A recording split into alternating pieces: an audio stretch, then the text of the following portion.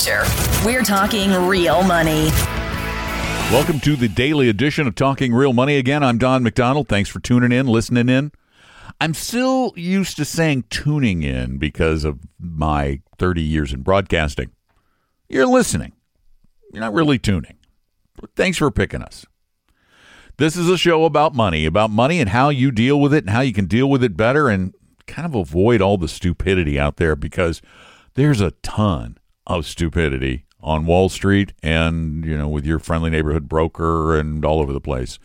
And you can also call, and I'll answer your questions on the podcast every day at 855-935-TALK, 855-935-8255. So make those calls. Leave that message 24 hours a day, 7 days a week, whenever you happen to be listening and you go, oh, I did want to know that. Well, then call 855-935-TALK. And always visit us at talkingrealmoney.com. Well, today, Monday. Today's a Monday, first day of the week. And today, a very famous mutual fund manager retired.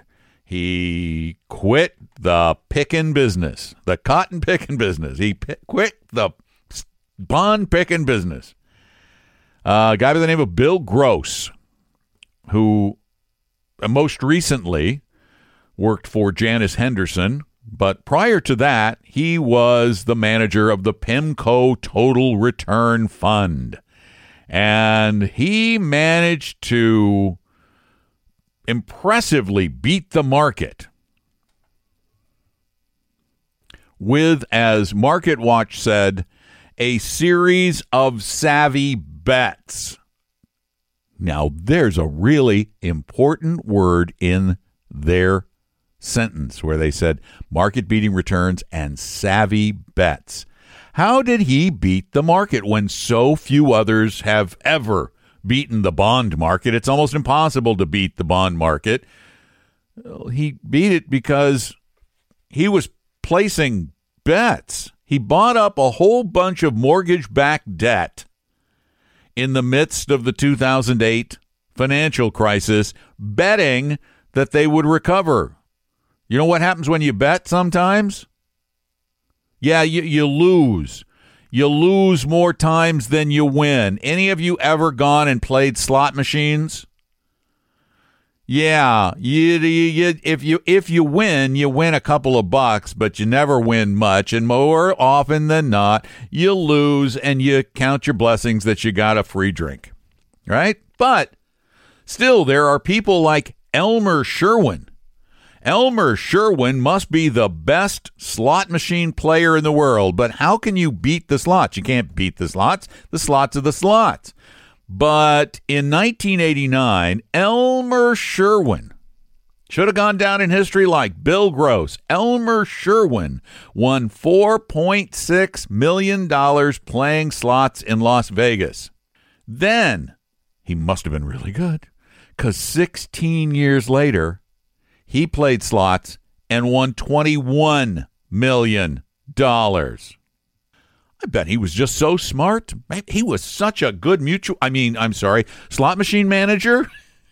It's just incredible. Oh, and back in 1891, there was a guy who went to Monte Carlo and played roulette. Monte Carlo roulette. How James Bondish of him. For 11 hours, he played roulette in 1891 and won over 1 million francs. That's an incredible chunk of change. He actually broke the bank in Monte Carlo. They had to go get more chips. And then, less than a year later, he comes back and plays roulette again. What did he win? Another 1 million francs, and he did not cheat. He was using what's called the martingale system for doubling down whenever you lost a bet. Well, for most people, doubling down when you lose a bet means you lose everything just faster. No, he won. There was a woman in the United States who won 2 Powerball lotteries. 2. Is she a brilliant lottery player? What is she? What was Charlie Wells in Monte Carlo. What was Elmer Sherwin in Vegas? What were they? What is the word we would give to them? These people who returned huge or enjoyed huge returns on their bets.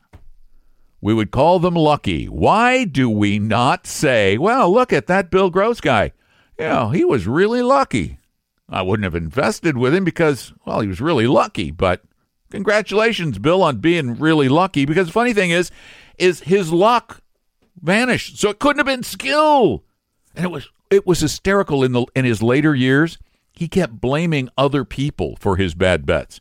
Well, if the Federal Reserve acted normally, that would have worked out for me just fine, but it's not my fault. It's Federal Reserve's fault. Bill. So glad you're retiring. And the lesson, the moral of this tale, these people can't know the future, but they do, like gamblers, occasionally get lucky, and sometimes they get lucky more than once, 2 times, 3 times, 5 times. There are a lot of lucky gamblers in history, but it doesn't mean they're smart, just lucky. 855-935-TALK is our number, 855-935-8255, and it's time for the call of the day. Hi, Don. This is Keith. I've been a fan a long time living in the Seattle area. I'm also a fan of Dave Ramsey. I really like both of you guys' advice, but I have one struggle on the Ramsey recommendations. He recommends paying off the house at some point. I love the concept of being debt-free and mortgage-free, but I am torn with locking up the capital in the house versus letting it grow in the market. My risk-weight score is 69, and I am a comfortable investor. I am debt-free except for the mortgage and will probably retire in 2 to 5 years. I have the funds to pay off the mortgage, and my mortgage is currently 3.45%. Thanks, and I really look forward to your answer. I, too, listen to Dave Ramsey. I used to listen to him more than I do because I don't ever get in the car, which is where I listen to most of my AM radio. But Dave, I have some Dave issues. I know some of us have some daddy issues or mommy issues. I have some Davey issues. Love the fact that he is so encouraging when it comes to paying down debt. That, he gives you that tough love and you get the debt down. And my gosh, that's a wonderful thing. I mean, how incredible it is to be free from debt, except mortgage debt. And there we vehemently disagree on 2 things. I'll get back to the mortgage debt in a minute. We also totally disagree on how to invest. No, you do not go to stockbrokers and pay a commission and buy a growth fund and a growth and income fund. That is just weird advice. It's advice that one would give if one was a stockbroker, not if one was looking out for one's audience. Because bear in mind, Dave makes a handsome sum of money charging stockbrokers to be part of his network of stockbrokers. So if he was actually telling you to do the things that we suggest you do, that is, go with a fee-only advisor who is always required to act in your best interest. Now, why would it be better to go to someone who's not required to act in your best interest than to someone who is required to act in your best interests? I find that most 100% fiduciary advisors truly do have a teacher's heart. Stockbrokers have a vinyl siding salesman's heart, used car dealer's heart. They don't have teachers' hearts. They're not there to teach. They're there to get the next commission. And Dave makes out handsomely from their advertising, being part of his network, whatever it's called now. Changed the name because he got in trouble with the SEC. He did. Got in trouble with the SEC for taking a percentage of advisory fees without being a registered investment advisor, which Dave is not, or an investment advisor representative. But the mortgage thing is the other concern I have. Steve, you have a 3.5% mortgage. For heaven's sake. That's like stealing money. Wait, not only is it a 3.5% mortgage, but I bet every time you do your taxes, you look at that interest deduction and go, Wow, that was kind of nice. That felt good. So it further reduces the cost of your mortgage. You're probably in a relatively high bracket, at least 25%. So it reduces your mortgage by about 8 or 9/10%. So really, after taxes, your mortgage rate is far lower. Your cost of living there is far lower. We all have a cost of living somewhere, and as a matter of fact, the only way I'd be thrilled with you paying off your mortgage is if you sold your house and moved into a rental, because I really believe, and I know you're in the Seattle area, and the Seattle area has been spoiled by rapidly rising real estate prices, but it's not it's not necessarily going to continue. Home real estate prices historically have risen very little. Just slightly above the rate of inflation. They're an inflation hedge, maybe, but they also have bad times. And you raise the number one issue with paying off a house: illiquidity. Should the real estate market, either regionally or nationally, suffer a downturn like it did in 2008, and someday it will again, and that just happens to be the day when you or your wife needs to go into some expensive long-term care, and you've got all of that money and you can't live in the house anymore, it just doesn't make sense, and the market's not good, you got all this money tied up and you can't get it out. You cannot get it out. So I think you should do what you're doing. Keep your mortgage. If you've got the money to pay it off, I should say, well, you can tolerate some volatility in your investment portfolio based on your risk quiz score. So get it into your investments. Make sure they're not with a stockbroker. Make sure they're no load, massively diversified, passively managed funds that just replicate the stock market of the planet, with a portion of them, in your case, as you're approaching retirement and the like, you're in that 30, 40%, maybe even if you want to be real safe, 50% bond portfolio area, but make sure it's high quality government bonds, and just keep that nice, cheap mortgage. I don't predict the future, but the times when we've had 3.5% mortgages in this country have been few and far between. You got lucky. You got lucky. 855-935-TALK is our phone number, 855-935-8255. Ask your questions. I'll answer them on the daily podcast that you're listening to right here, right now. And for today's term of the day, let's talk about that word that it's so strange. 35 years ago, when I first started in the financial services industry, I never heard anyone in the investing business use the term fiduciary. No one used it. As a matter of fact, it rarely got any use until the 21st century, when suddenly we started thinking a lot about the type of advice that people in the financial services industry have been providing. And to date, the vast majority of the advice being provided by people in the financial services industry has not been fiduciary advice. It's been based on what's called the suitability standard. You can give somebody advice that's suitable, like you can sell them a 5 3/4% load fund when there's a no load fund that's just as good or better available, because it's suitable. Doesn't have to be in your best interests. Now, the definition of a fiduciary, something that involves trust, a trustee, someone in whom you can put total trust. The legal definition of it, though, is someone who is required to put your interests ahead of their own.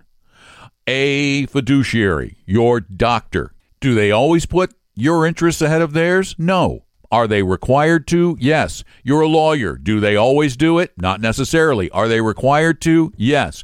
Your stockbroker, do they always? No, absolutely not. Are they required to? No. No. Unless they are acting as an investment in an investment advisory capacity. If they're selling you a product, then it is a suitability relationship, which is why I came up with the goofy, and it was tongue-in-cheek idea of what I call advocaps. Go to talkingrealmoney.com and scroll down the page. You'll see the advocaps. Only one person's purchased any of them. I'm selling them at cost. I know they're expensive, but I only had a few handmade. And when you don't get 1,000 of them, they're expensive. But one cap says in your best interest, and the other cap says merely suitable. I thought they might be an interesting dating tool too. You know, you could say you're in their best interests or you're just barely suitable. Humor. So anyway, that's what a fiduciary is. Check out the hats. They're kind of cool. If you want to find a fiduciary advisor, we do have a tool at Talking Real Money that will help you find one.